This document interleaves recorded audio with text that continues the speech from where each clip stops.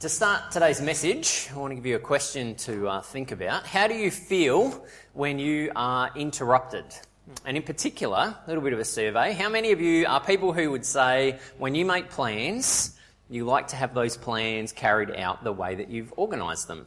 Come on, be honest now. Yes, probably about half. So how many of you are people who say, no, it doesn't matter, just go with the flow, everything's fine, it's all good? Yes, I know there are some of you, so which is really great. Good for you. I'm glad that you're wired that way. As many of you know, I'm not. I have actually been mocked a fair bit over the years by different people about my planning when we go away on holidays. And so this is not specifically when we go down to like Port Elliot for a week just to hang out, but when we've gone on like some big road trips, when we went to Uluru last year, when we went to Chicago, when we went to New York, when we lived in Canada, I want to make sure that they're well planned. And most of that is just about making sure that we don't miss out on all the things that we want to be able to see and that we've allowed enough time to be able to get to everywhere. But the challenge is when unforeseen things come up, which happens when you're away on holidays, things don't go exactly according to plan. That can be a really, really big challenge for those of us who like to have things organised and like to have our plans followed through. And I hope that if you asked Ali, she would say that I've gotten better at handling those interruptions over the years, especially early on. It's like, this is the plan, we've got to stick to the plan, and if that doesn't happen, that's very frustrating. Now I'm probably a little bit more chilled and mellow around that. But when your plans are interrupted, it can be a really, really difficult challenge, especially for some of us. And so that's the point of this new series that we're starting today, which is called Interrupted, is that we want to have a look at some key characters throughout Scripture who had some very significant interruptions that happened in their lives. Some things that happened, some events that unfolded that really took them away from what they thought life was going to be all about and the direction in which things were heading. Or some specific incidents that happened where people were doing one thing and then all of a sudden they needed to change tack. And so today we're going to start with Daniel. And so inside of Caring Connection, as always, you have your teaching notes. And so if it's helpful for you to jot things down as we go through, feel free to do that you can then continue to reflect on throughout the week. So, background on Daniel, we're going to go right back to the very beginning, and we talked about this a couple of weeks. The Bible is 66 individual books that are all sorts of different types of literature, but we believe that throughout that big, all of those books is one big story, a meta-narrative that unfolds. And we talked about how the beginning of that story is God designing us, creating us to live in a complete relationship with Him and with each other and with the creation that He had made. That's where things start out. But from the very beginning, God also gives us the ability to choose. The ability to say we're going to follow God's best, or that we're going to make our own choices and go the way that we feel like going instead. And humanity has had a habit from the very beginning of saying thanks but no thanks to God and walking away from what God's best is. But God didn't give up on us just because we chose to walk away from Him. Instead, He chose a man named Abraham and his family to become a group of people that He could walk with really closely to help them try and understand what this original design was and what it looks like to live in a healthy relationship with God and with each other and with the creation around them. And so this group of people is called the Israelites, and that's who we read about all the way through the Old Testament. God walking with this group of people to try and help them to be able to understand how to live the way that we were created to. So they end up, these people, making their own choices, and they end up in slavery in Egypt, and then they're rescued from that through Moses going through the Red Sea, and that amazing scene where Charlton Heston leads them out, and it's all amazing and great and spectacular. And then they get lost in the wilderness for a while, and then they end up in this promised land called Canaan. And then because they make some of their own choices and they walk away from God's best again, things kind of fall apart. But one of the key characters in the Old Testament is this guy named David, a key king who manages to unite all of the Israelites back together once again. And so for a while, everyone is living the way that God wanted them to, with Jerusalem as the political and spiritual heart of the nation, this crucial city that was really, really important to the Israelite people. David passes away and Solomon becomes king. And when Solomon passes away, Again, people decide to make their own choices and walk away from God's best. And so the kingdom is split back into two, Judah and Israel. And Jerusalem continues to be the capital for Israel. But in 539 BC, the Babylonians come, this massively powerful empire comes in and they capture Jerusalem, which is devastating, obviously, for the Israelite people. So the Babylonians are now in power and they take a bunch of the Israelites who were living in Jerusalem back to Babylon. And that is where we find Daniel. So along with a whole bunch of other people, and particularly 3 of his closest friends, Daniel is picked up and transported from this place that is the heart of his nation and the spiritual heart of his nation. Everything that's important is there, and he's uprooted and taken to this other place, taken away to Babylon. And there's a huge challenge there. Imagine for yourself how it would feel if this week some massive big empire came and took over Adelaide. They just came in, military force, took over Adelaide, and a bunch of us were then taken from here and taken to a whole other country, to another city with a completely different culture, completely different set of beliefs. How would you feel? How would you respond if you're then just uprooted and taken somewhere else? How much do you hold on to your traditions? How much do you hold on to the things that are really, really important to you? How much do you choose to blend in and say, well, this is where we are now, and so I'm going to try and fit in and make the best of it? That's what the book of Daniel is all about. Is Daniel and his 3 friends trying to work through what it looks like for them to make choices about whether they're going to stay faithful to God and to the faith that they've got, or whether they're going to compromise and go with the flow of the culture around them. And in particular, a key question that we see throughout the book of Daniel is a question around lordship, or we could say it another way, a question around kingship, saying who is the person that you choose to serve? Who is number one in your life? And for them, it wasn't just a theoretical question. This was a genuine question about life or death. Will you choose to stay faithful to God as your king, or will you choose to submit to another king based on the culture around you? And it's a question that all of us are faced with at different times in our lives, particularly when interruptions come. This question for us to wrestle with, to say, what's the most important thing in my life? How do I choose Jesus over everything else, particularly when I'm confronted with something that's challenging and that might have an impact on me?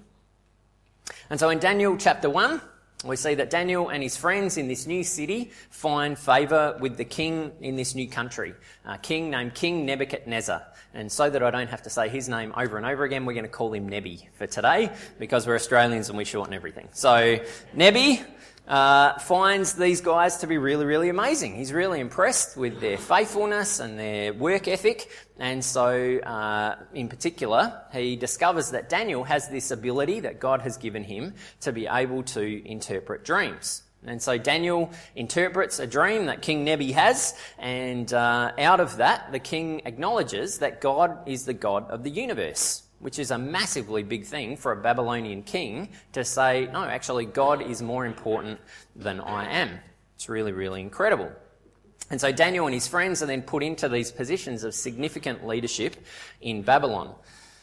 But that doesn't last long, because Nebi decides that actually I am the most important thing here, and so I'm going to build a really massive statue to myself and have everyone bow down in front of that. And so he builds this huge statue, and he says that everyone's got to bow down and worship this statue and say, the king is the most important thing in my life. And so we have this amazing story where Daniel's friends are confronted with that, and they're challenged about whether they will bow down and worship the king, or whether they will stay faithful and say, no, sorry, God's actually the king of my life. God's the most important. And because of that, they get thrown in this fiery furnace, this amazing hot place where they're expected to burn up, but they don't. Miraculously, they're kept safe, and so they come out of it. And so Nebi says, wow, your God's really amazing. He's the most important thing in the entire world, and so I'm going to worship your God because he's really, really great. Nebi then has another dream, and so Daniel then comes along and he interprets it again, but this time it's not really good news for the king, because the interpretation of the dream is simply this: you're going to go crazy. So, sorry Nebi, you are going to go crazy like a wild animal. And sure enough, that's what happens. He goes mad, and for 7 years, he's prowling around like a crazy person, like a wild, crazed animal. And after the 7 years is over, his sanity returns. And so Nebi again says, wow, Daniel, your God is really, really powerful, because he was able to tell me this is what was going to happen. And so once again, he acknowledges God as the most powerful entity in the universe. In chapter 5, we then fast forward a little bit, and Nebi has passed away, and his son Belshazzar has taken over as king. And I thought about shortening his name to King Belly, but I thought that's probably not okay, so we won't do that. So we'll just call him the king. And he has this really freaky experience where he sees a hand writing on the wall, which is kind of freaky. They're having this lovely feast, having a nice time together, and all of a sudden this hand just shows up and starts writing on the wall. And so Belshazzar's mum pipes up and says, there's this guy Daniel, he's really good at interpreting things, so get him in and he'll be able to tell us what is being written on the wall. And so Daniel comes and again delivers some pretty bad news, where he says that his time is up because he has been so focused on his ego and accumulation of wealth and accumulation of possessions. And so sure enough, that night, Belshazzar is assassinated. Then King Darius takes over, and so that's where we pick up the story that we're looking at today. He becomes the king. And Darius then gives Daniel another promotion. He sees that Daniel's really, really impressive, and so he promotes him and basically puts him in charge of the whole Babylonian Empire. So they've got all of these people, and Daniel's in charge of every single one of them. But lots of people aren't too thrilled about that, as you can imagine. Who is this guy who has come from somewhere else and has ended up being in the position where he's the one who's telling us what to do? The Babylonians, in particular, weren't very happy about this, and so they looked for anything that they could do to tear Daniel down. And so they come up with this plan, and they go to the king and they say, for 30 days, everyone is going to have to bow down and worship King Darius, and no one else. And if they don't do that, then they're going to be thrown into this special pit that they've got, which is filled with lions. And they do this because they know that Daniel is going to be put in this really challenging position where he has to make a decision about who is the most important in his life. Is he going to continue to serve God, or is he going to compromise and say, nope, I'll just bow down to King Darius and it'll be fine?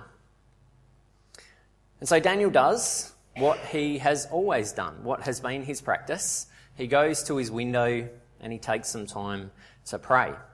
And you can imagine that this would have been a really significant, really special place for Daniel. This place where he can look out over the city, and you can imagine that over the years, as he's been given all of these opportunities, been given all of this responsibility, that he would have looked out at the city and said, God, I'm praying for all of these people that I'm responsible for. What are you up to? He would have had these really significant moments where he could see out over the city and pray into that. But it was also a statement for him where he knew that when he was in front of his window, anyone else could see him as well. And so 3 times a day, this is where Daniel would go as an opportunity to be able to refocus and to be able to say, God, you're the most important thing in my life. What are you up to? What are you doing? And how do I follow you and serve you in this land in which I have ended up? And so Daniel's enemies see him doing exactly this. They see him praying, and so, with quite a bit of joy, they go to the king and they tell him, Daniel has breached this law that you put into place. And so the king is left with no choice but to follow through, because this is a law that he's enacted, and he wasn't even allowed to undo his own laws. And so, with great sadness, even though he tries everything that he can to undo it, he ends up saying, I've got to follow through, and Daniel's got to be thrown into the pit of lions. So, how would you be feeling if this was you? If you're Daniel at this point, what would you be thinking? What would you be working through? You've done everything that God has asked you to do. You have served faithfully for your whole life. Every time that you've been given any kind of opportunity, you've just done what God has asked you to do. Even Daniel's enemies knew that they couldn't fault him. And so you know that you're completely innocent in every way. You've never done anything wrong. You've never done anything to hurt anybody else. You've just completely done what God's asked you to do. And even more than that, you know that you've been doing this in a culture that's designed to drag you away from God's best.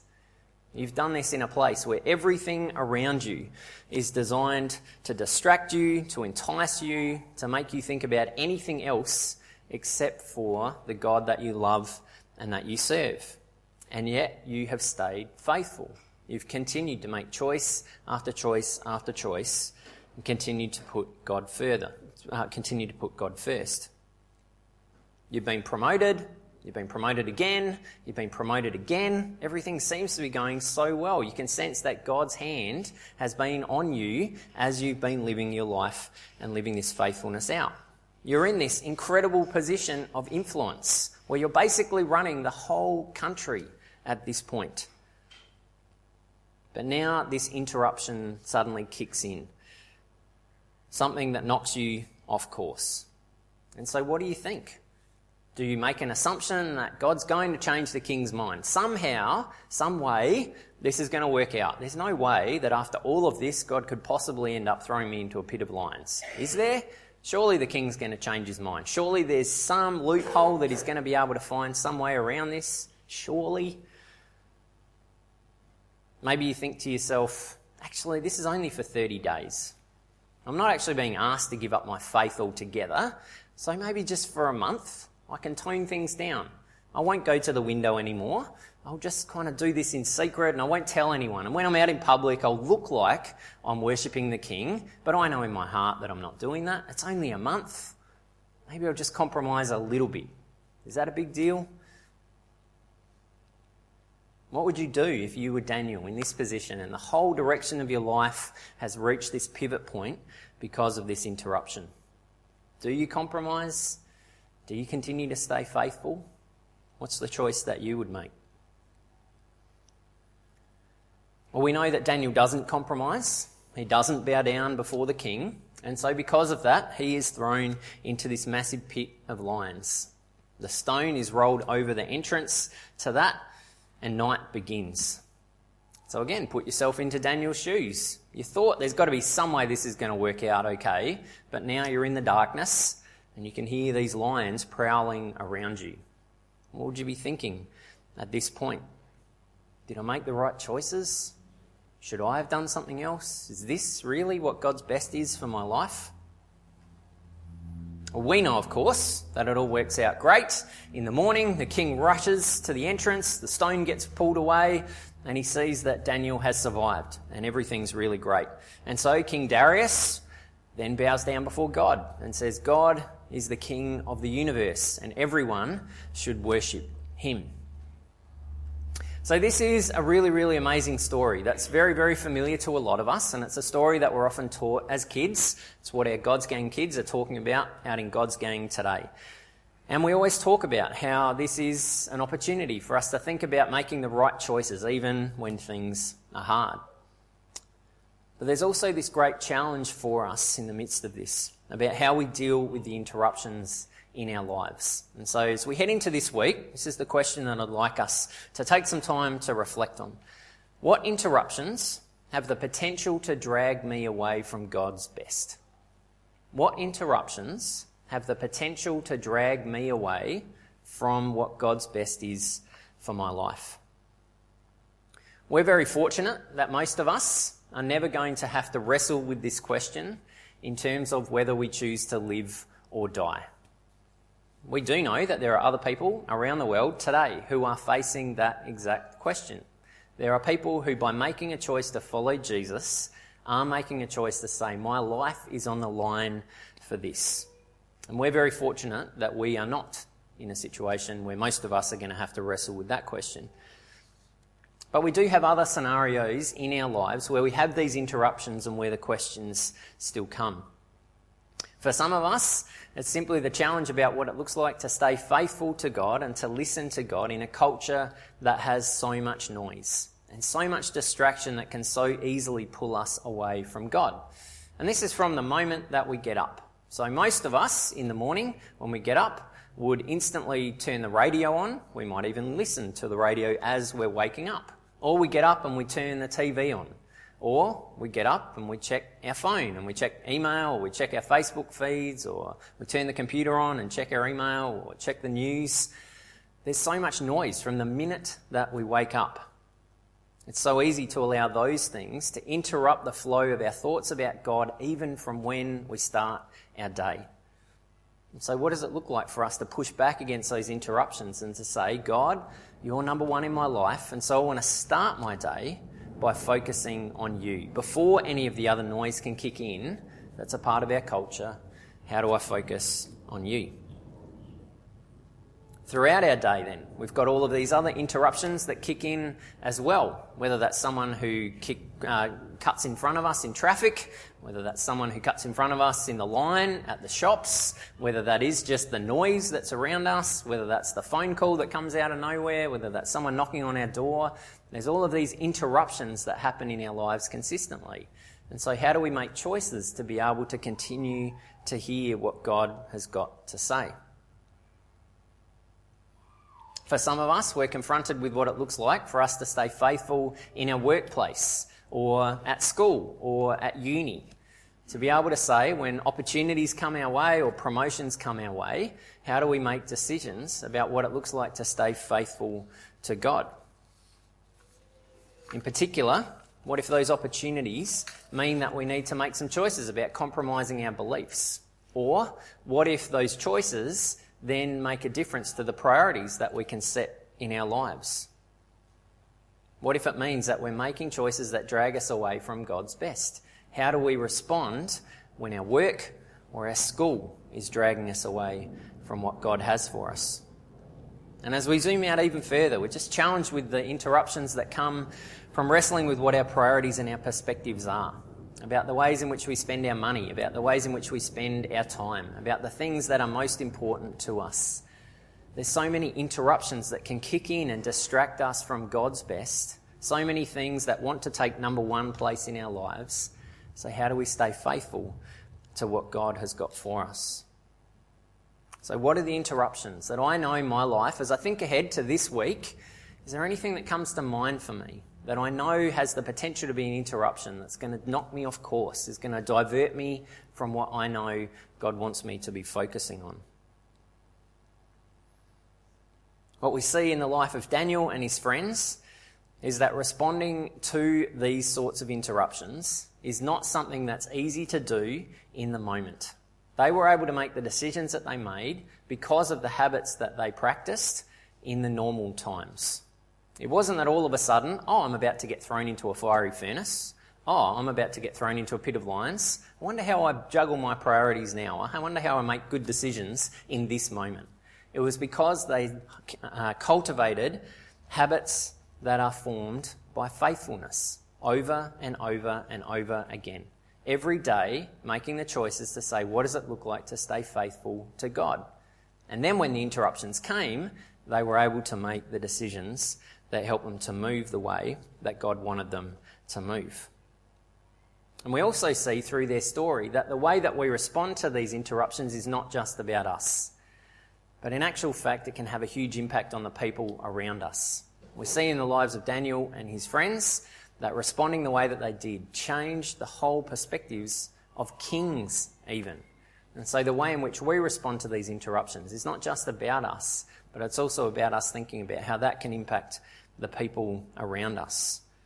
When we choose to say, I'm going to choose God as the most important thing in my life over all of these other things, it then challenges people around us to say, when things go wrong for me, where do I turn?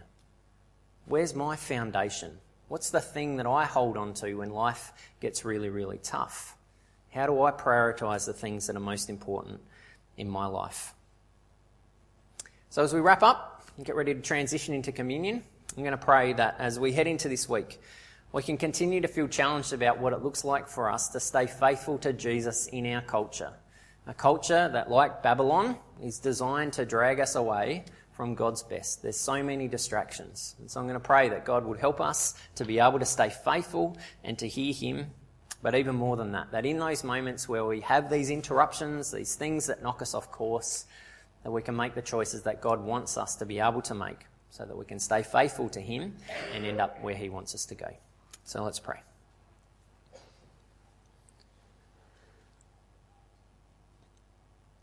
God, we thank you that Scripture is filled with these amazing women and men who continue to stay faithful to you, even in the most difficult of circumstances. We thank you for people like Daniel and his friends who give us a model for what it looks like to continue to stay faithful to you in a culture that isn't necessarily the one that's the best one that we would hope to be able to live in. It's such an encouragement for us as we live in our Australian culture where we're challenged about what it means to stay faithful to you. It's great to have people like these that we can follow and that we can learn from. And we thank you for the way that they stayed faithful even in the most difficult of circumstances. We thank you for their perseverance and their trust in you to be able to say, even if this means that my life ends, I choose you. It's truly remarkable. And I feel challenged about how much I make you the number one priority in my life, how much I make you the king in my life, and how much at times I let other things kick in and take that number one position. And so as we head into this week, I pray that you would just continue to encourage us and inspire us, but to challenge us as well about those moments where we just subtly start to compromise. Those moments where we just subtly start to say, well, that's not that big a deal. And where because of that we miss out on what your best is. In those moments, and even as we're sitting here now, as we think about potential scenarios that will unfold this week, we pray that you would help us to make the decisions that we know you want us to make. Thank you that we don't do all of that because we have to earn your love, we have to earn your favour, and if we mess up, then you're going to turn your back on us. But you want us to make those decisions because you created us to live in a healthy relationship with you and with each other. And the best way for us to live is the way that you created us to live. And so as we head into this week, help us to identify those interruptions, help us to identify those potential scenarios where we'll walk away from what that best is and instead be able to make the choices that we know that you have for us. In your name we pray. Amen.